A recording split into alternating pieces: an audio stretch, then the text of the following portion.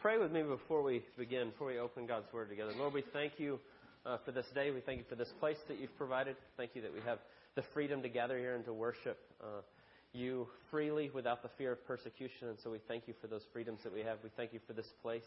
Thank you for each one of these people that are your church, that you gather us together as your church, that it's not this building, but it's these people. And that we get to gather together and open your word and hear directly from you. And so as we do this morning, we pray that your Spirit would move in this place, that you would lead and guide and teach us in our time, that you would show us exactly what you want us to see as we open your word, and you would apply it to our hearts and our lives through your Spirit. And we thank you that you give us that promise, that you are here with us leading and guiding. So we thank you for that, and we pray all of it in Jesus' name. Amen. I don't know if you know, I used to be as kind of a movie guy. Like, I love movies. I like to watch movies a lot. In school, like high school, and then even going into college, I thought I might want to go to film school. I took some film classes in college, but I always really liked movies a lot. And what I've found recently, the last few years, is I'm watching less and less movies. Now, part of that has to do with just life and things that come up, and children and all those things, and I don't quite have as much time anymore. But I was thinking about why that's the case, and I think part of it is for whatever reason, there's this cycle right now where like every movie is a sequel, and it's got like 6 parts to it. And so, or every TV show now, and I think it has to do with digital video recorders that you can record every show. Every show is like an ongoing story. And so you can't just sit down and watch a TV show because you don't have any idea what's going on. Like my favorite show as a kid, you could turn it on and you could watch. It was Chips, if you know what Chips is, right? California Highway Patrol. Like, it was the same show every time, but they caught the bad guys and the guy got the girl, and that was pretty much it. But you didn't need to know what happened before because it was always going to be kind of self-contained. But today it's like you can't even really know what's going on unless you've watched season after season after season. And it's the same thing with movies. I actually thought the other day, hey, I might like to see that movie. And my nephew said to me, he said, well, have you seen the first one? I said, I didn't know there was a first one. He's like, oh, yeah, you'll be lost if you haven't seen the first one. Go rent that first. It's like, well, forget that. I don't have time to go rent one and go see one. It's one or the other. And so that's just kind of the way things go. But I mention that. It's kind of a silly example, but I mention that because when we open the Bible and we begin to read it, it's actually kind of both. Right? We can open the Bible and we can read specific passages set apart on their own and get a lot out of it. God can show us and teach us. We're going to look at a parable that Jesus taught, and we can come to that parable and we can get certain things out of it by just reading that. But then there's also themes and a depth and things going on in Scripture that run the whole arc of Scripture, all of God's story. And so the more we know the backstory, the more that we know what happened previously on, like what happened before, the more we see as we're reading. And so it's really both. And so the neat thing about the Bible is you can open it and you can read a chapter and you can get a lot out, and God can show you and teach you just right there His truth and His promises and those things. But then the more you know the backstory, the more that you know what happened before, the fuller it is and the richer it is and the more things and the connections you start to see. And I mention that today because we're going to look at this story. And yes, we could take it in isolation, but we also need to kind of root it in what came before, kind of the previously happened in the story of God, as we could say. And so we need to at least think about a couple of those things. And so the way I want us to look at this parable this morning, this story that Jesus teaches, is first I want us to kind of do the previously on. Just to hit on a couple of things that came before that help bring light to what Jesus is saying here. And then we'll look at the story, and then hopefully after we've done that, we'll see clearly what Jesus is teaching us in this story. And so when we look at this parable, I'm going to hit on just a couple of things, the previously on, the things that were helpful for us to know. To be honest, there's a lot more things than what I'm going to tell you real briefly here that would help us in that, a whole lot more. But I'm just going to hit on a couple things because I do think they help shed some light on this story. And so I'm going to start with that, going back, because the very first thing it says to us in Luke chapter 16, verse 1, like I said, that's on page 568, if you want to follow along with me there. It said, he, talking about Jesus, said to the disciples, there was a rich man who had a manager.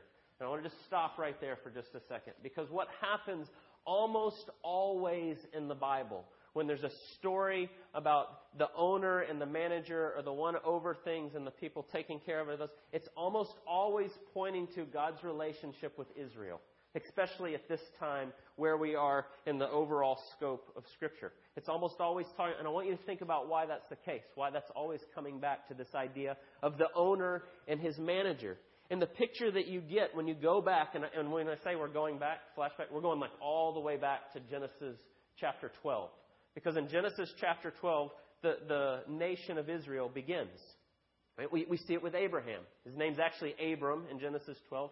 But God comes to Abraham and he says, I'm going to bless you. And he says, I'm going to give you a great number of descendants. And you're going to go to this land. And I'm going to give you this land. And I'm going to make you into a great nation. And then he says, and I'm going to do all that so that you can bless the world through your seed.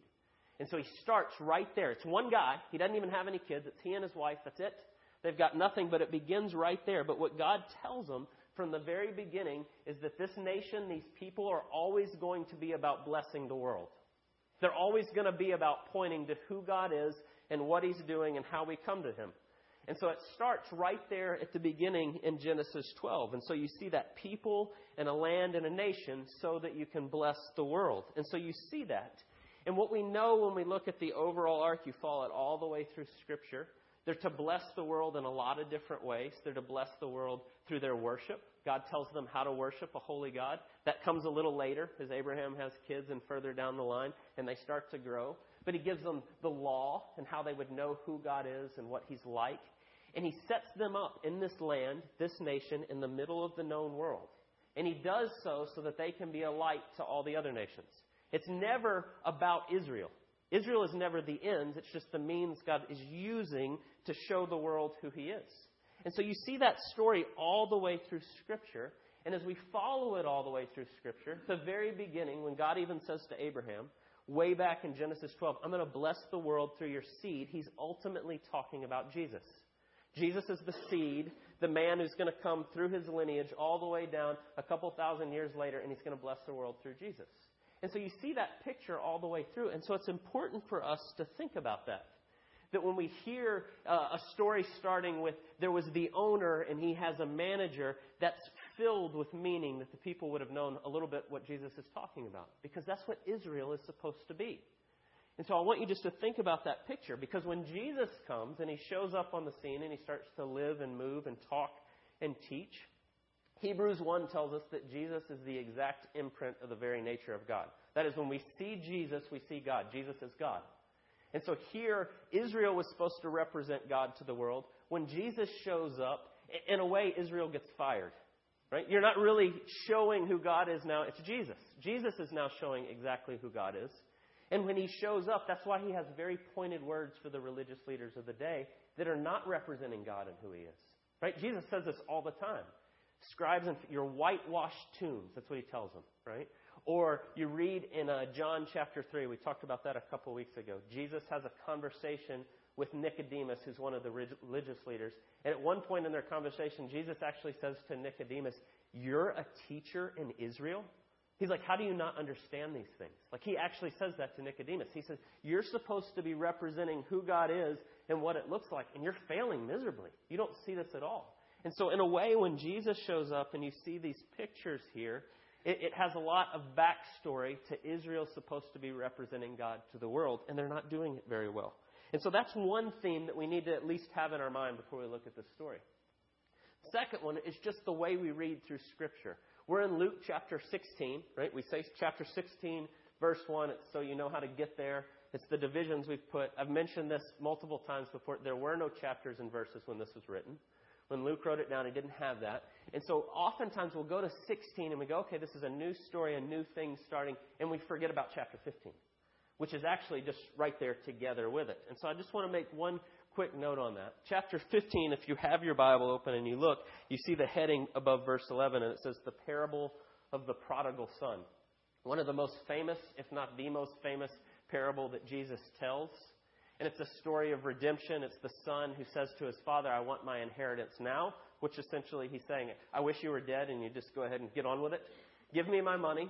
And he leaves and he goes and he wastes all of it and he does all kind of terrible things and he lives this life. And then when he runs out of money and everything's a mess, he comes crawling back to his father, who opens him with open arms, is waiting for him, loves him, welcomes him in. It's a beautiful picture of God's redemption and how gracious and long-suffering He is and all those things that go with it. I say all that to say this parable is right there with it. They go together. They're one after another. They seem to overlap in some ways. There's a lot of things that as you read through the stories are very similar in the way they're set up. And so again, I just say that to be thinking about as we look at this parable. That's one big picture thing and then one kind of smaller picture thing right here next to it. I had a professor who used to say all the time, context is king. You need to understand the context and who's writing and what they're writing to and what they're trying to get across, because you'll miss things otherwise. So that's the previously on. That's what happened before. Now, we could do a lot more than that, but we're going to leave it at just that for this morning. So let's look at this parable together. Just walk through this story, what's happening and what's going on. And so look at verses 1 and 2 of Luke chapter 16.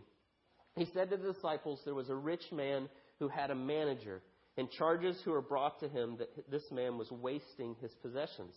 And he called him and said to him, what is this I hear about you? Turn in the account of your management, for you can no longer be manager. And so I want to just look there for just a second. You've got two characters here, the rich man and his steward or his manager that's underneath him. And he calls him in, and what we see about just start with the rich man, what we know from the story. We can often miss things just kind of reading too quickly. And so just stopping and thinking about what's happening here, what we know about the manager. Well, it says the people were coming to him. It says there were charges brought to him that this man was wasting his possessions. And so what we know kind of from the background is that this guy, the owner, the guy over it, the rich man, he's well thought of in his community. And the reason I say that is if he's a crook and he's not well thought of and people don't really like him, people aren't going to be quick to come to him to say, hey, this guy's cheating, stealing from you, right? Just the fact that the community recognizes that this guy's taken advantage of him, and they come to him and they say, we thought you should know this, kind of gives us some background on the character of the guy that's over it, the rich man, the owner. And so I just say that simply to think about that picture. If they're bringing the charges, they're telling him, most likely they think pretty highly of him. They don't want him to be taken advantage of. And so that's the first part. But then look at the manager and what's going on with him. When he calls him in, he asks him, what is this I hear about you? Right? That's a great way to question, right? Very open-ended. There's not a lot that he says. What do I hear about you? And then he stops and he waits. My mom used to do that to me when I was a kid. She would say, is there something you need to tell me? Right? And just wait. And in your mind, you're going, is there something I need to tell her? What did we do? What does she know? You start kind of the same thing right here when he says that to him. And by the way, I use that with my kids now. I just stand there and look at them. And then they start fidgeting, and then they did something. And so it works. So use that. It's helpful. But that's what he says. What is this I hear about you? And there's no answer. He doesn't answer him. And so you see almost from his silence, you see that he's guilty, and then immediately says, okay, you're done. You're no longer going to be my manager. It's the same thing. When we know that we're wrong, when that happens, there's not a whole lot you can say.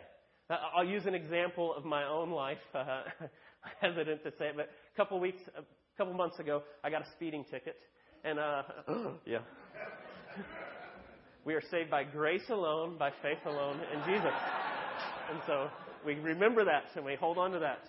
And so I actually came over a hill, and the policeman was standing in the middle of the road with his gun. And he went like this, and then he looked at it, and he pointed at me and said, and so as I'm driving, I see him, and I say to Joanna, what's the speed limit here? Not a good question to ask. It was 45, and I was going 60-ish. And so that's a ticket. And so when he pulls you over and he says to you, what every policeman says to you when they pull you over, right? You don't have to watch Chips to know this. He pulls you over, and he says, do you know why I pulled you over today, right? And my answer is like, yeah, I know. Yes, I don't have an answer. I'm guilty. I know it. There's nothing I can say. The funny part of that whole story is the boys were in the car, and Asher's having a crisis. What does this mean? Are you going to go to jail? Are they taking you to jail? What is this? Okay. And, of course, Joanna's going, don't worry. He's done this before. He knows how to handle this. So, I've had a couple of speeding tickets. Not a lot. I don't want to paint the wrong picture. But the point of all that to say is that when we do that, when we go through it, when you're guilty, you know it. Right? And so when he calls him in and says, what is this I hear about you? There's nothing to say. There's nothing for him to offer. He's done. And he says, okay, you're done. Get your stuff. You're no longer going to be my manager. And so we see what we know about the manager is that he deserves to be fired. He actually, if we look at the law and what was going on, he really deserves to go to jail. He's been stealing from his master. He's not caring for those things. But what he's going to do as he's going to fire him. But then look at how he reacts in the story. Verse 3. The manager said to himself, "What shall I do since my master is taking the management away from me? I'm not strong enough to dig, and I'm ashamed to beg." And so quickly he assesses his situation. I don't have any other skills. Physically not able to go out and work on the farm. We see from hints in the background here that his manager owned a great deal of land and would have been a farmer. Not real important to the story other than just that's his assessment. I can't do this. Can't work physically. And then he says, I can't beg. In this culture, you couldn't go out and beg unless you physically were unable to work. Now, it seems like he's not strong enough to work, but he's not in a place where he can't physically do anything. So nobody would have taken care of him if he's begging and he looks like an able-bodied person. And so quickly he assesses his situation, and then he makes a plan on what he's going to do. And so look at what he does in verse 4. He says, I have decided what to do so that when I am removed from management, people may receive me into their houses. So summoning his master's debtor one by one, he said to them, how much do you owe my master? He first said 100 measures of oil, and he said to him, take your bill, sit down quickly and write 50. Then he said to another, how much do you owe? And he said, 100 measures of wheat. And he said to him, take your bill and write 80. And so quickly he goes into this plan, and he's got to act quickly. He's just been fired. He's supposed to turn in the books. He leaves the office to go get them. No one knows he's fired yet, so he literally has a window of maybe a few hours. And so he jumps in, and he starts calling in these debts. And he starts giving everybody big discounts. He says, I'm going to make friends with what I've got left here. I'm going to use what I've got left, and I'm going to try to make some friends and set myself up so that when I'm fired, there'll be some people that actually like me. And so he quickly does this, and he starts to go about it. Now, one of the things you kind of need to know background of the story is in Israel, you weren't supposed to charge interest. Right? That was part of going back to Israel representing God to the world. God told Israel, don't charge each other interest. They're wanting to show what God is like. And so they're supposed to follow God's rules. But what we know kind of from sources outside of the Bible is over time they kind of started to fudge on that. Right? That's not so important. And so what they would do is if someone came to you and said, I want to borrow 50 measures of oil, you'd say, great, I'll let you borrow 50 measures of oil. Write out a bill of sale that you're going to pay me back 100. Right? Now, that would be the only thing they had written down, that it was 100 measures of oil. And so that's what it would have. And so there would be no real proof that they were giving them interest. But everybody, that was accepted practice. And so the connotation here, the thought is that actually what he was doing is going back and basically taking away the interest, what he should have done in the first place. But since it was standard practice, it made the people really happy. And so he goes back and he quickly does this. It's kind of like if somebody came to you and said, you just bought a house, I want to erase all the interest. You'd be like, all right, yeah. Right? You would be really pleased, right? Like all that money that you're paying in interest, we're just going to wipe that out. You'd be buddies with that person, right? If they came and they offered that to you. And so what we see, what he does in his acting real quickly is he tries to secure for himself a future. Secure friendships by what he's doing in his community. And so he starts to do the right things. Really what he should have done in the first place. But he begins to do that in securing for himself good vibes from everybody else that he's going to see when he gets fired here. Everybody's going to know pretty soon that he's out on his luck. And so the thought is, I want to be received into their houses when this goes down. And so if a guy has just canceled $100,000 worth of debt that you had, and then he shows up at your house, you're going to be like, come on in, right? Have dinner with us. You stay as long as you like. And so he's doing all this very quickly. And so you get that. That's his picture. But then look at the manager's reaction at the end of this. And so in verse 8, the master commended the dishonest manager for his shrewdness. For the sons of the world are more shrewd in dealing with their own generation than the sons of light. I tell you, make friends for yourself by means of unrighteous wealth, so that when it fails, they may receive you into the eternal dwellings. And so you get to the end, and this is where, to me, this story gets a little confusing. When I was reading this week, I actually, about Wednesday afternoon, I thought, maybe I'll just do the prodigal son, right? It's a little more straightforward. I could just go back, right? And so I start thinking, it is a little difficult what he says, because you go, well, what's going on? He commends his resourcefulness. The story seems to end that he's going to allow all these deals that he just made to stand. It's kind of like, I'm impressed with what you did. He doesn't say anything, Jesus doesn't tell us anything in the story, that the guy would have been right to call in the debts, right? He would have been right to go out to the people and said, I'd already fired this guy. None of this stands. None of this is going to go on. And he could have thrown the guy in jail. But he goes, okay, I commend you for your resourcefulness. And he seems to let those stand. And so this guy's reputation is repaired, even though he was dishonest, even though he was stealing, and then he stole some more, and he was dishonest in the way he did it. But then the master goes, okay, I'm going to let you go. And so he's fired, but he allows those things to stand. And so you get to the end of this story and you go, well, what in the world is Jesus teaching us with this parable? What is he getting at in this story? And so I want us to think about just a couple things that are here. And the way I see it, just as we end on this last part of what Jesus is teaching, I think there's a warning here, there's a lesson, and then there's a great encouragement. A warning, a lesson, and a great encouragement in what Jesus teaches here at the end. And so just start with the warning. Look at what he says at the end. This is kind of the addendum. The story's done, but then look at what Jesus says in verses 10 to 13. One who is faithful in very little is also faithful in much. One who is dishonest in very little is also dishonest in much. If then you have not been faithful in the unrighteous wealth, who will entrust to you the true riches? If you have not been faithful in that which is another's, who will give you that which is your own? No servant can serve two masters, for either he will hate the one and love the other, or he will be devoted to one and despise the other. You cannot serve God and money. And so you get this picture at the end, and suddenly here's the warning. Jesus kind of paints this picture that he's not commending what the guy did. You know, he's commending his shrewdness and the fact that he made some good things out of this and what happened, but he's not commending his motivations and what's going behind that. He's not praising him, and in fact, he uses him kind of as a warning here. Kind of shines a light on this guy and points to what's happening and what's going on. And he tells this, he says, if you're not faithful with money in your life, you're not faithful in this part of your life, you're not going to be faithful in the spiritual part. He starts to show how he's not following through in every part of his life. This picture of a splitness. We can come to church and we can come on Sunday morning and we go, I give this hour to God and I'm going to sing praises, I'm going to hear and I'm going to see people, and then the rest of my life is my own. And Jesus says that doesn't work. It doesn't work like that. And so how often we can do that? We say, I'll join a Bible study and I'll come to church on Sunday morning and maybe I'll do devotions for 15 minutes when I get up and I'll give God that, but the rest of it's mine. And Jesus says, it doesn't work like that. It's not that way. It's either you're going to serve God or you're going to serve something else. You're not going to be split in that. And he starts to point to that picture. And there's a picture there all throughout Scripture that God's not going to be mocked. We can pretend and we can put on a good show and we can go here and do these things and go here and do these things and show people what we think, but God sees your heart. He knows exactly what you're doing and what you're after. He knows exactly what you cherish above all else. In my mind, I come to 1 John.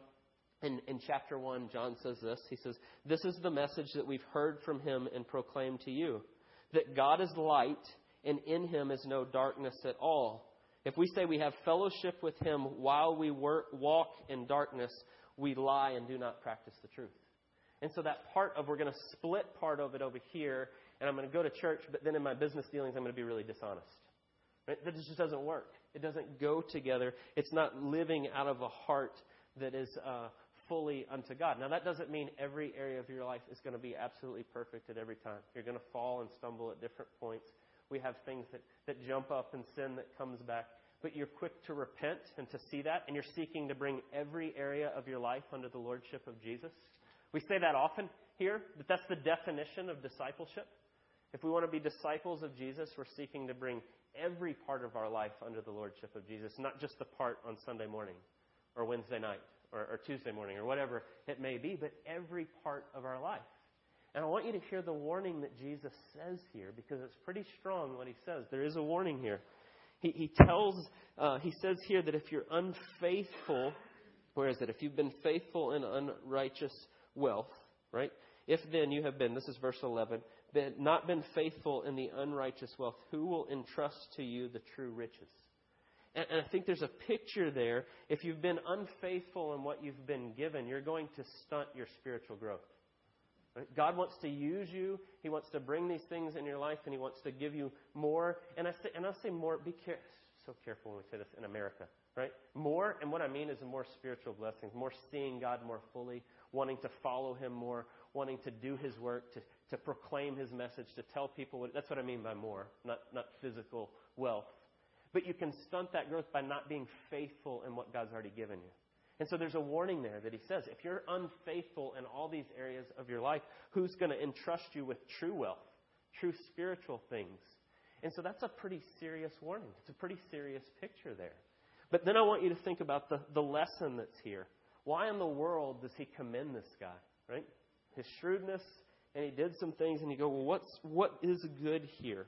And so I think part of the picture that you see is even though his motivations are bad, even though he says, I'm going to go do these things so people will welcome me into their houses, right? So his motivation is his own getting taken care of, right? His own security. I'm going to do this so that I will be good.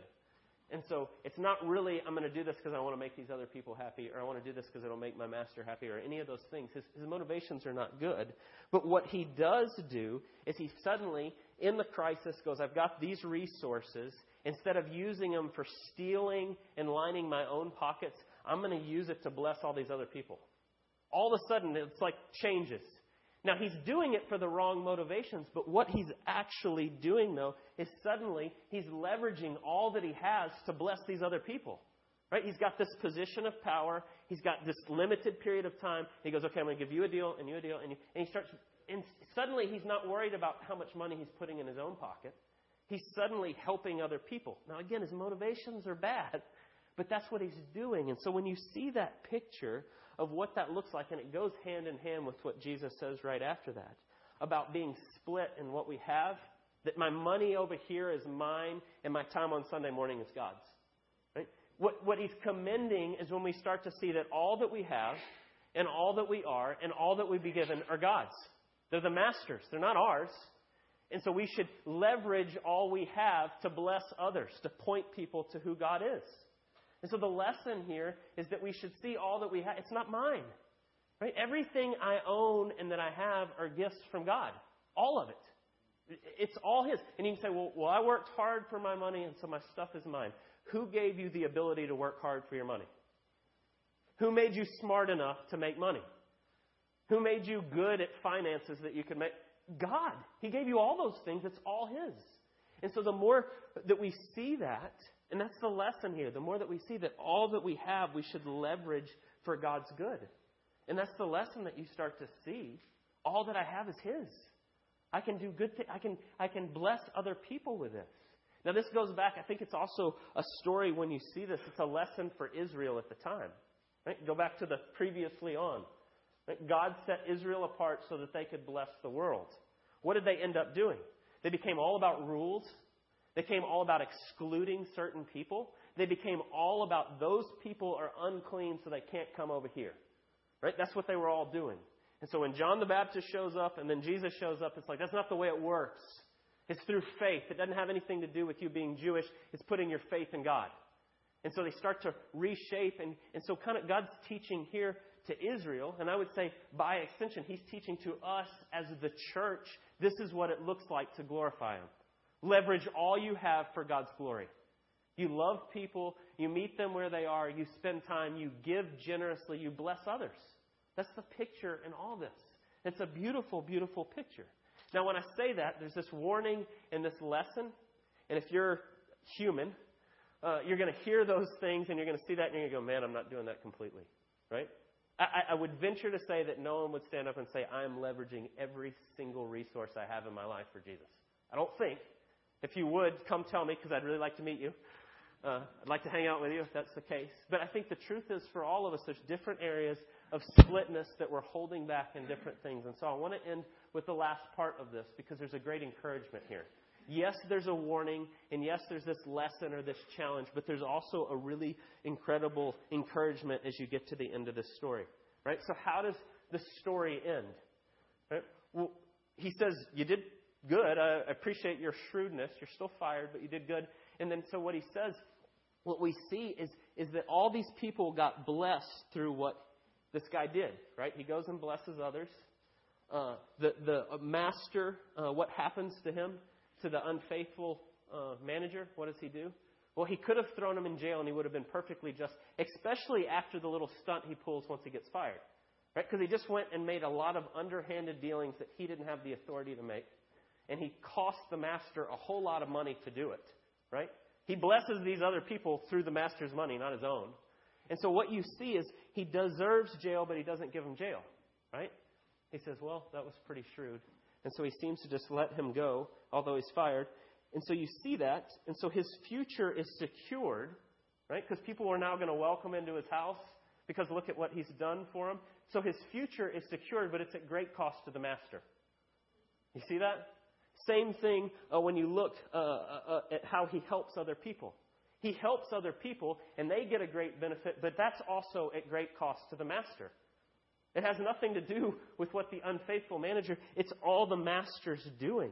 And so when you get the picture here, this guy ends up reaping wonderful benefits that he doesn't deserve, and they all cost the master. The picture here is my life and what I have in Jesus. I reap benefits that I don't deserve over and over and over again. When I bless anyone, it's not me, it's Christ in me. It's the Spirit work. It's not me. If it was just me, it wouldn't be any good. It would only be what He's doing through, for us, in us. It's all Him. And so the picture you get to at the end is this wonderful encouragement that it says, this is a picture of the Master. This is who God is. Yes, He blew it. And He blew it again. And He blew it again. And yet He blesses him. He gives him grace. The people get blessed through what He does. All these things of what God's doing. It's God's wealth. It comes at great cost to Him. It's the way our sins are forgiven. Jesus comes and does what we can never do. And at great cost to Him, He takes our sins and He pays for it. And then we get the blessings. It's a beautiful picture of the gospel right at the end of this story. That's why I think it's right there with the prodigal son. There's a lot of similarities to the prodigal son in this story. And so when you get to the end and you look at all this, no matter where you are, you sit here today and you go, yeah, I need to do better at leveraging what I have for God. Right? Maybe that's part of what you take away or you think about. Or you think about, man, I'm not doing it that well. And so you start to see these things. The truth is we're all just like the unjust manager.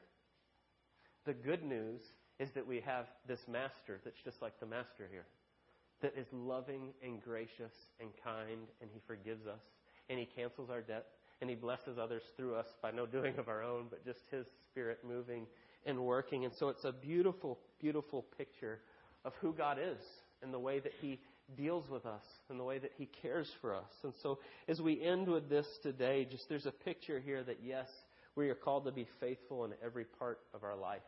And that is, there's a high call of following Jesus. We are seeking to bring every part of our life under His authority.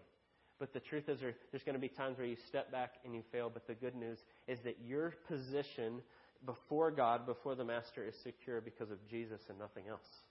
And so you're freed to then go and do these things and seek to honor Him in all ways and in all things. And so it's a beautiful challenge here, but it's also a wonderful reminder of who God is and how He loves us. So let's pray.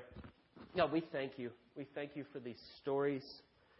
We thank You that You loved us enough to come and walk amongst us, to teach us these things, to tell us these stories, to remind us of how much You love us, how extravagant Your grace is.